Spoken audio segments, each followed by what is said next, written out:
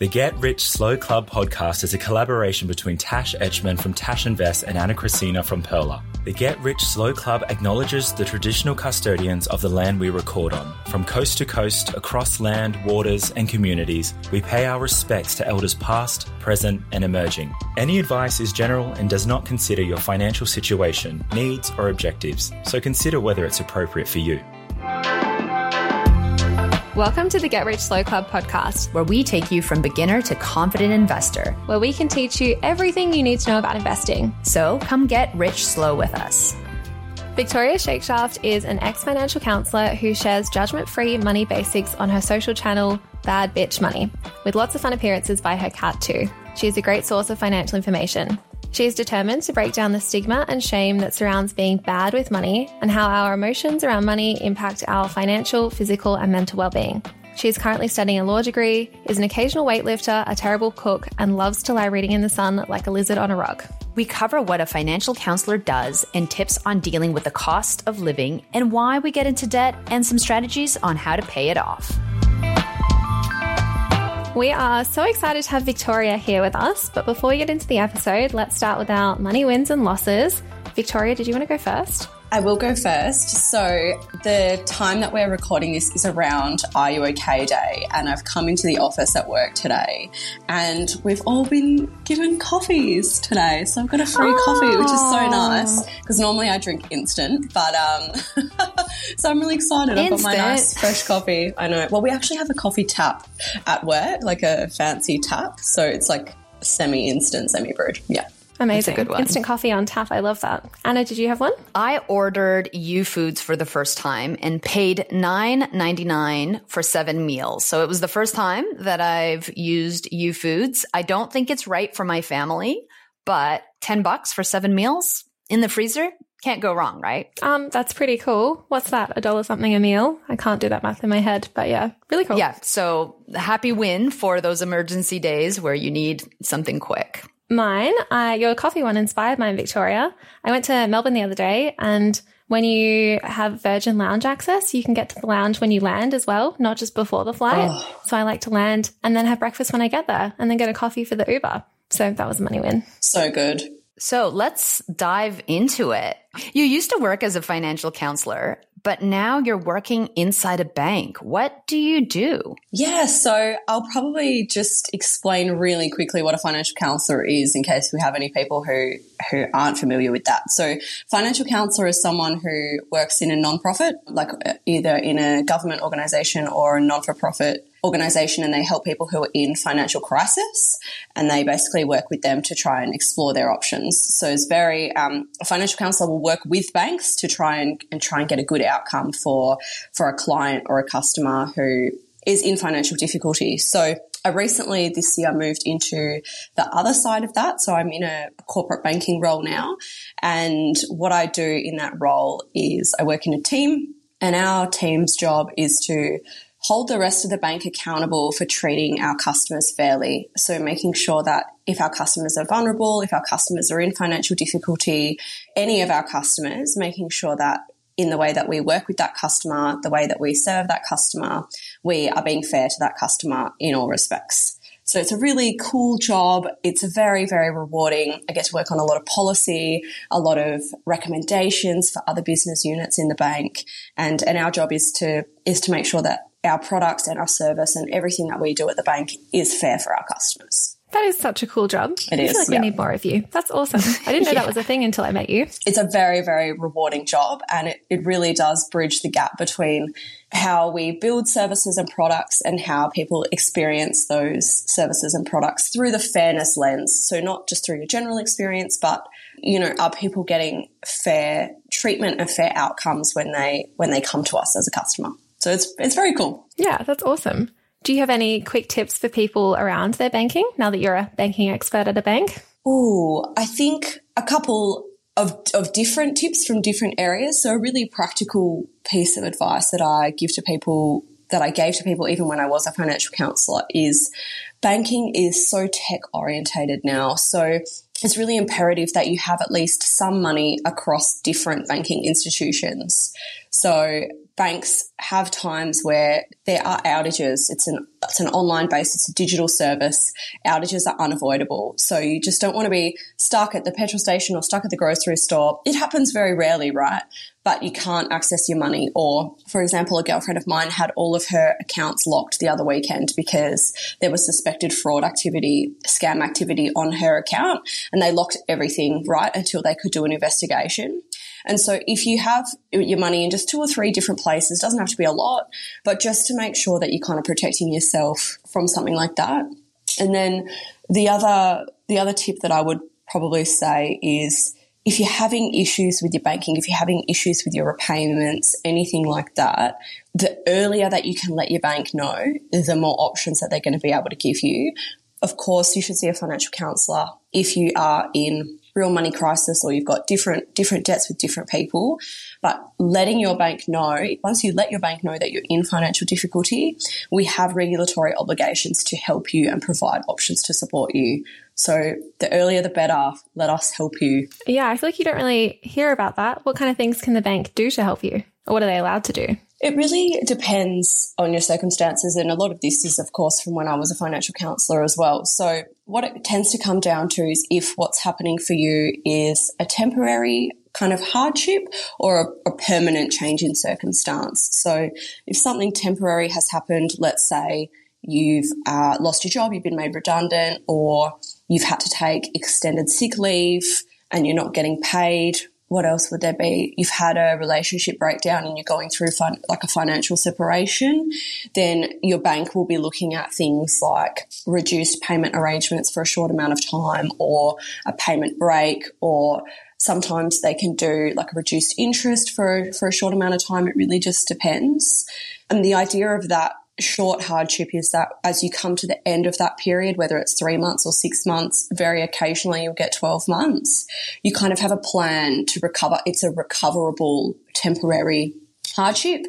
Whereas if you have a permanent change in circumstance, so something happens, let's say you get injured and you have a disability, or what else would there be? You can no longer work in your field that you work in, or you have a terminal illness would be another one. Something, or let's say you're separating and you no longer have capacity to maintain a mortgage on one income.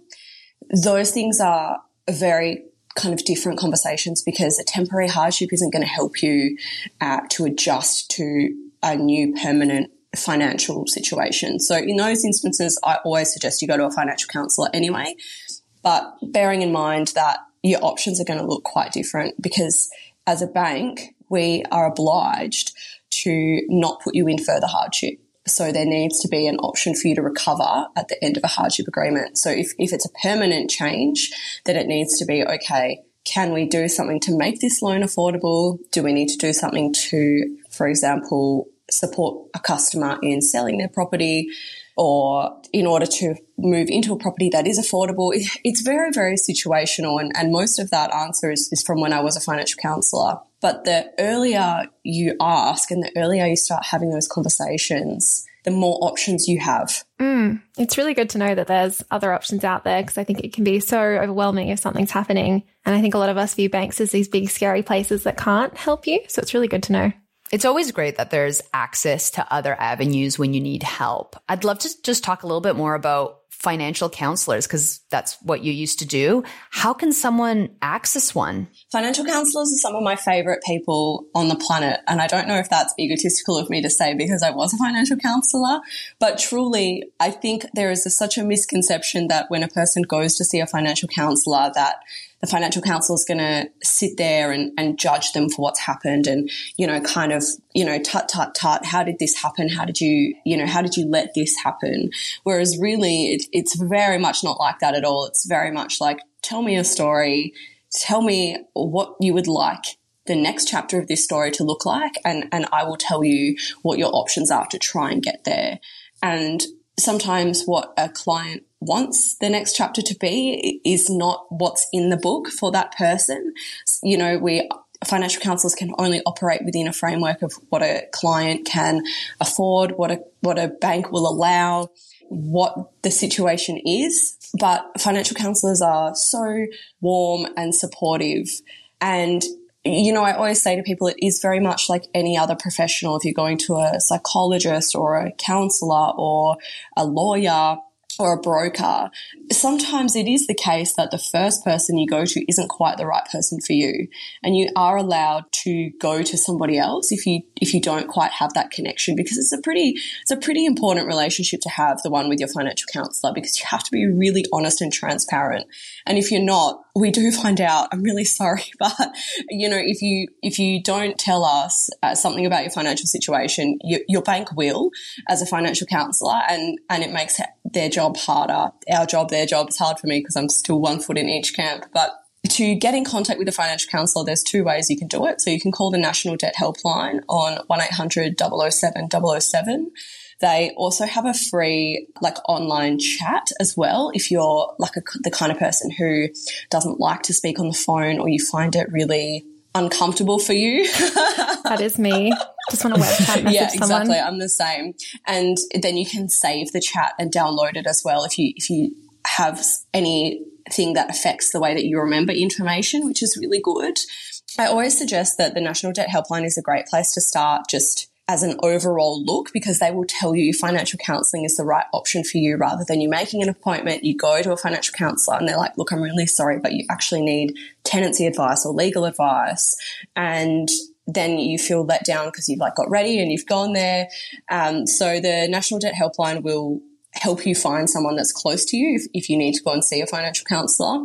But it might be the case that you get the information from the NDH and you're self-empowered to then take those steps yourself, which is another option.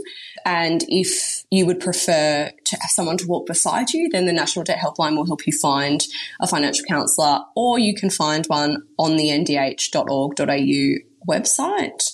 And I've got a couple of people that I really love at the NDH. If you happen to speak to Natalia, she's my girl. Make sure you tell her I sent you.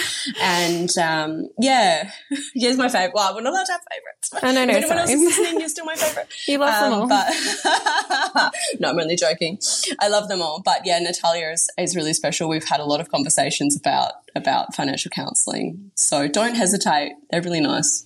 I really loved your comment about if you don't find the right financial counselor for you, go find someone that you fit with, because that's so important, whether you're looking for a doctor or a financial counselor or a financial advisor or anything. You want to make sure that you feel confident and comfortable, especially if there is shame that comes with money. And I know for a lot of us that is. And if you're in a place of distress or hardship, finding someone that really understands you, that empathizes with you, is so crucial. So I really love that. I just wanted to say that is absolutely great advice. And to add to that, what I will qualify that in saying is that you shouldn't shop around in the hope that you'll find a financial counsellor who will tell you what you want to hear.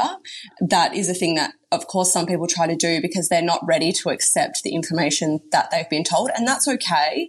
And it really just depends. Sometimes it's really good to get a second opinion.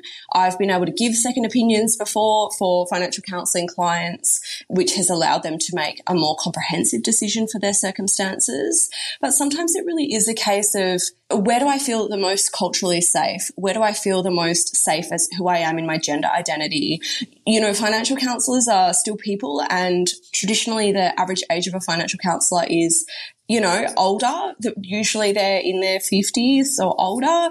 And so sometimes professionals are still people, right? And doesn't matter how much training you do. Some people have different biases. And if you're having to work to be who you are in a room with any professional, you are within your rights to actually seek somebody else who makes you feel safe, because the journey is hard enough, right? Mm-hmm. I'd love to get into the topic of cost of living, because that's everyone's favorite topic at the moment. What are some of the top tips that you have for dealing with the rising cost of living? So I think in the current climate, so many people are just exhausted. And so there's a lot of kind of financial fatigue, which means that it can be quite difficult to keep looking for ways to manage. And so when I am talking to someone about cost of living or their day-to-day kind of money management, it really is a case of identifying that person's strengths. So if that person is confident on the phone, if they don't mind getting on the phone and having a chat, so not Tash, but maybe somebody I do it else, when I have to. then yeah, when we have to, it really is a case of potentially, like, one option is you write a list of your necessities and you get on the phone and you have a polite fight to try and bring those costs down. So, you know, your phone plans, your insurances, your utilities. Housing is one of those things where there's only so much negotiation that you can do because it is a secured product. And what that means is your house is on the line for that debt. So it is harder sometimes for you to be able to negotiate how much of a discount you get on that loan. It can be done, of course, and if you've got a great broker, they will always look at options for you. But it can only be done so often and to a certain extent, whereas really your smaller kind of bills, your phone, your insurances, utilities, there's a lot of room to kind of play the game on those. How do you actually play the game? What do you say when you call up and you're like, please give me money off, help? Yeah, so I always call and I always make sure that I write down the person's name who answers. And to the point where it's kind of weird, like if I don't hear them, like if I can't get the pronunciation, I'll ask them until I've literally got it, because there's a real kind of gentle psychology to making someone feel like a person when you're having a conversation with them. So if I call, let's say I call Alinta, they're a gas company in WA, and Marjorie answers and I say, hey Marjorie, like how are you? Marjorie. My name is Victoria. I just picked a name and I love it. And it's then fitting. I say, look, I want to have a chat about my account, and you get them to bring up your account and do the ID. You want to be really polite and really kind, because the person that you are talking to is not the company that you are talking to, right? It's not their fault what their restrictions are, what their options are. And I don't think you should ever pay forward the negativity of your experience to that individual. And so then you say, look, I've been having a look at some competitors. It's always good to do preliminary research if you can find it and actually have the hard evidence and be like, look, Clean Heat is offering 30% off for new customers. I'm just wondering if you're able to match that. And if they say, look, we're not able to match it, that's okay. What else are you able to offer me? And there's a really key distinction between saying, is there anything else you can offer me? And what else can you offer me? Because that open-ended question really does something to people's brains where they try and find you an answer. And, if they can't offer you a discount at the time, you say, thanks, no worries, I'll keep investigating. And then you just kind of keep going. So, for example, this week I received a renewal for my virtual address. I have a virtual address in Sydney for my business, for my newsletter. And I received an email saying that my renewal was coming up. I left it, and then I was on the website because I was doing some comparisons between different competitors, and the company that I'm with called me and they were like, hey, we can see you're on the website. Is there, a little bit creepy, but no worries. And they were like, is there any other products? Yeah.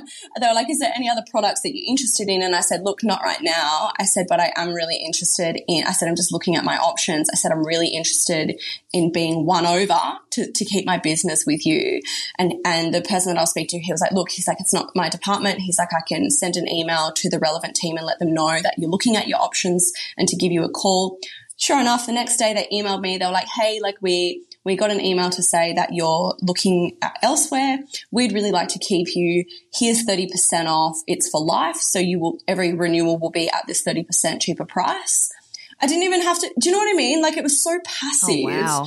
And that's a huge saving. Yeah. It's always the first step that's hard, right? Like the calling up, the comparison, the getting on websites, the getting on the phone or on the chat. That's the hard part. But once you're there, what's the worst case scenario? You pay what you've been paying. The best case scenario is that you save some money. And that's why I've gone and tried to also renegotiate my mortgage and got it at a cheaper rate. You don't ask, you don't get, right? Same with utilities, same with all of those little things. I know that when I was a kid, I was always in awe of my father who would negotiate at the furniture store. you can do that, right? Like if you need to get new stuff, often there's a markup that you can discuss and see if you can negotiate. It's just that JB awkward. Hi-Fi? Yeah, JB Hi-Fi? Yeah, Tash and I were buying equipment and we just kept looking online and we're like, hey, look, it's cheaper here. Can you match it? And they're like, yeah, okay, fine. We'll do it. Oh, look, this is also cheaper. Can you match it? And I did the exact same thing when I was at Office Works the other day as well. Amazing. It's my favorite. Be like, can you make this cheaper? And then they do. It's great. Because why not ask? You know, the worst is you're going to pay what you were going to pay anyways. I loved your tips. And if you're polite and kind, there is no real, they're not going to put a flag on your account being like, this customer is stingy or this customer will beg for discounts. You're not going to jeopardize your relationship as a customer. Yeah. And even then, like, you're paying to be a customer. You don't have to worry too much about asking for a cheaper price or moving. Like, that's your right to do that. You pay for a service. So we've talked a little bit about cost savings and what you can do. And I'm sure you have a ton of tips around debt. Can we first talk about like why we get into debt? Yeah, definitely. So financial difficulty happens in a lot of different ways. There's like at a high level, we kind of have generational poverty and situational poverty, and they're very different. So generational poverty is long-term poverty that extends into at least one more generation. So, for example, a child is born into poverty.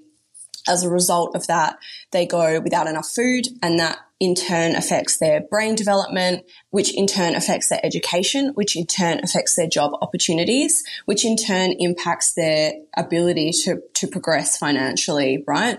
And they grow up where often there's low financial literacy, but also the opportunities that are available to them are impacted by their home environment and the influences that are around them.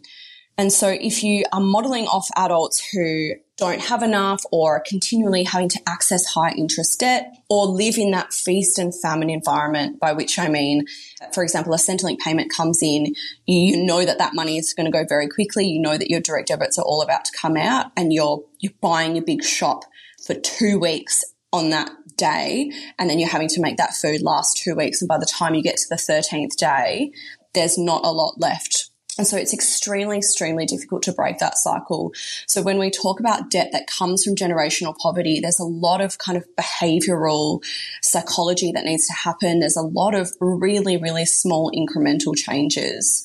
Highly recommend being supported by a financial counsellor through that journey if that is something that has happened to you that you want to try and break out of, or you know that you have been impacted by those kind of influences. And the flip side of this is that privilege side as well, right? Like often you don't see the impact of how someone got to where they did unless you see their kind of historical background. And someone who's grown up in poverty is so much more disadvantaged than someone who hasn't. And similarly, someone who's grown up where they weren't in poverty and have the financial literacy will have a leg up in society in so many different ways. And understanding how those two work, it's really important, because that's why some people may get ahead of someone else. And our own personal financial situation isn't one that we should compare to others, because we really don't know what their story is and how they've either been disadvantaged or had opportunities. So I just wanted to comment on that as well, because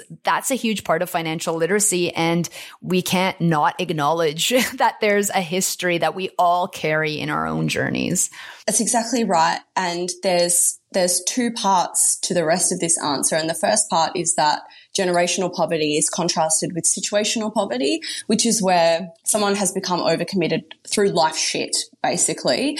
And, whether that's the Europe trip that they really, really wanted to do in their early 20s that they put on a credit card and it just never got paid off, or if that's just where someone's never quite realized what it means to have a personal loan, or they've been managing really well and they've lost their job. It kind of just gets in a cycle where you have to keep taking out loans to manage the loans that you've got, and it's all just a hot mess. And, there are people who say that person should have known better, and if you can't pay for it in cash, then you can't afford it.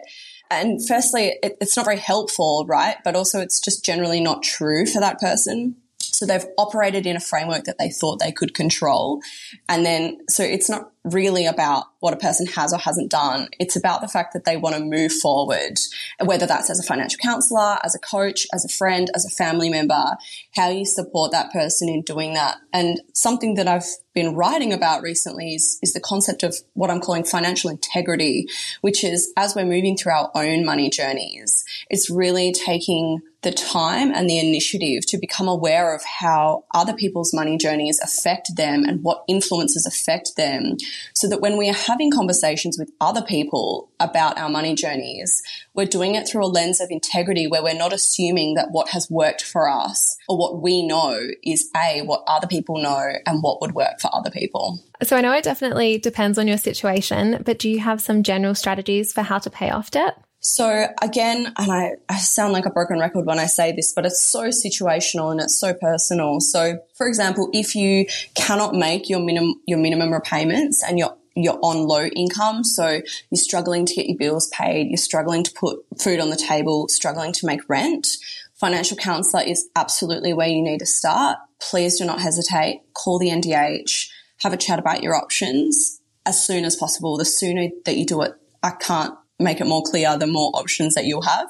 If you're a person who has an okay income and you know that you can pay something towards your debts, probably just not the full amount, and paying all of your debts means that you haven't been able to save and you're kind of really struggling in that way, a really great organisation is Way Forward Debt Solutions. So not a lot of people have heard about Way Forward, but they're this amazing organisation. They're a charity, so they're not a profit organisation. And basically what they do is they support people who've overcommitted but have some capacity to pay. So kind of in between, just above a financial counsellor, whereas really it's people who have some capacity to pay. They're normally working and something's happened where they're a bit overcommitted, and they kind of work similar to a debt consolidation company without the nasty kind of fees, charges and profit mentality. So David is the CEO of Way Forward, and I've worked with him a lot when I was a financial counsellor, and we're working with Way Forward now at the bank that I'm at.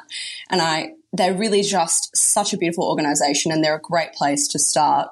And then the third part is if you are trying to prioritize yourself, like you're trying to do it yourself, and you know that there must be a way that you can do it without help, and you're meeting your minimums and you've got some money to spare, rather than a prescriptive method of saying to you, pay off the lowest amount first or pay off the highest interest debt first, I tend to take a slightly different approach. I always say to clients, like, which one bothers you the most?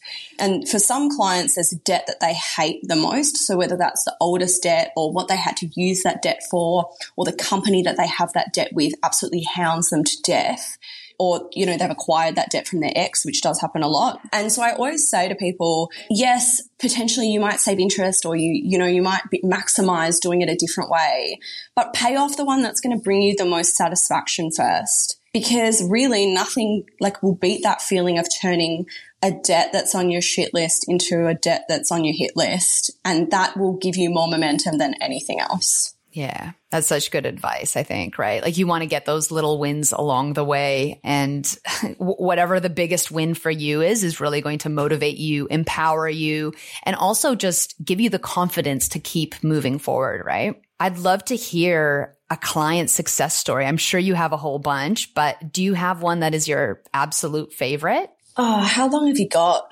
Really? I think it's so it's so difficult for me because there's nothing more phenomenal than witnessing people change their own lives and watching them build trust with themselves. Yeah. And I just have so many clients who will stick with me forever. That, you know, the world is a pretty nightmarish place sometimes. And so watching clients succeed is very much like seeing new growth on old trees. It is really what gives you hope that spring keeps coming. And, you know, I've just had so many, it's so hard to pick. You know, a couple of clients will still message me on Instagram to keep me updated with their progress. And I guess the flip side of it is not every story is a success. So I've had to tell people they're going to lose their house before, or I've had to help people file for bankruptcy before, or having to work through horrible separations. But I think for me, when I think about success stories, the success story for me is like when I worked with a client and they would leave, like my measurement framework for a client, I would always say to them, my job isn't to make you feel better when you leave this office. My job is to make sure that you don't feel worse when you leave this office. And that in itself is quite a hard thing to do when someone is potentially losing their house, right? But for me, the success story is always, if I work with a person and when they leave my office, they have their chin held high, that is my success story. Yeah, that's beautiful. Yeah, that's a really good thing to have people leave with, having their chin held high, because I feel like there's so many big things that you're talking about with them and huge life changes coming up. So it's a good mentality to have. One last thing before we finish off. Often we hear the sentiment, I'm bad with money. What are some of the tools or mindset shifts that individuals can do to change this ideology? I think it's an interesting question. And if someone always says to me, I'm bad with money, I always say, according to what framework? Because yeah, what are the rules? Yeah, like according to whom? Because to be bad with money really depends. I don't think that anyone is bad with money. I think that people make money decisions out of whatever framework they've had to operate within. And that is impacted by so many different things. And so I really challenge someone when they're thinking, oh, I'm bad with money. Under what parameters are you saying that? Are you making that assumption? And one really easy thing that I always challenge people to do is I always say, like someone will say, oh, I'm really bad with money. And I say, well, you're a work in progress with your money. Like that's quite different, because to say I'm bad with money is like a present mind frame. Whereas if you say I'm a work in progress with money, you are acknowledging that maybe there's some things about your money relationship that you don't like or that you want to improve on. But to continue to say I'm bad with money affirms in yourself that behavior will continue rather than wanting to move forward. So I try and interrogate it with people, as long as it's not like they've just said it to me in passing and I'm like, let's interrogate. Really looking at whose framework are we operating under? I know that a person has strengths. Doesn't matter how bad someone's been with money, there are always strengths, right? Always. And shifting that mindset to I'm a work in progress with money, because that is, however small those steps are to move forward, that is still a forward moving mindset. I really like the saying that you made the best decision with the information you had at the time, instead of being like that was a terrible decision or a terrible choice. It's just you made the best decision that you could with the information you had available at that time. Exactly. Hindsight is 20/20. It's so easy for us to go back and pass judgment on ourselves for the choices that we made. But really, we try the best that we can every day. It's not like we're intentionally making bad choices, and creating mind shifts and changes, even beginning with changing the language around I'm bad with money, can easily evolve into I'm really financially savvy. But it just takes time. It doesn't happen overnight, right? We have to make those changes and believe in ourselves. And so much of that is tied to our self-worth. But we're all learning, and that's why we're here, right? Yeah. Yes. Before we sign off, Victoria, I'd love to hear, where can people learn more about you? So the best place to find me is on Instagram. My handle is @bad.bitch.money. I also have a really great fortnightly newsletter called Shambolic, the Newsletter of Chaos, and you can sign up for that in my bio. Yes. It just gives me the space to talk a little bit longer about issues. It's really hard to kind of get into the meat of this stuff in short form carousel posts. Other than that, send me a DM, find me on LinkedIn if you would really like to, and let's have a chat. I highly recommend following Victoria on Instagram. She has the best stories. I love them so much. And you get to see her kitty cat. Yes. Yes. Thank you. Thank you. Thanks. Thanks so much for joining us. If you found this episode helpful, please rate us 5 stars, write a review, or share with a friend. If you're new to investing, make sure to listen to our first 10 episodes. Follow us at Get Rich Slow Club or Tash at Tash Invest, or me at Ana Cristina. This show was brought to you by Natasha Etchman, who is an authorised representative, 1299881 of Guideway Financial Services, AFSL 420367, and Perla, who is an authorised representative, 1281540 of Sanlam Private Wealth, AFSL 337927. Knowledge is power, especially especially when it comes to investing. So make sure you check out our financial services guides and read the product disclosure statement and target market determination for any investments you're considering. See our show notes for more info.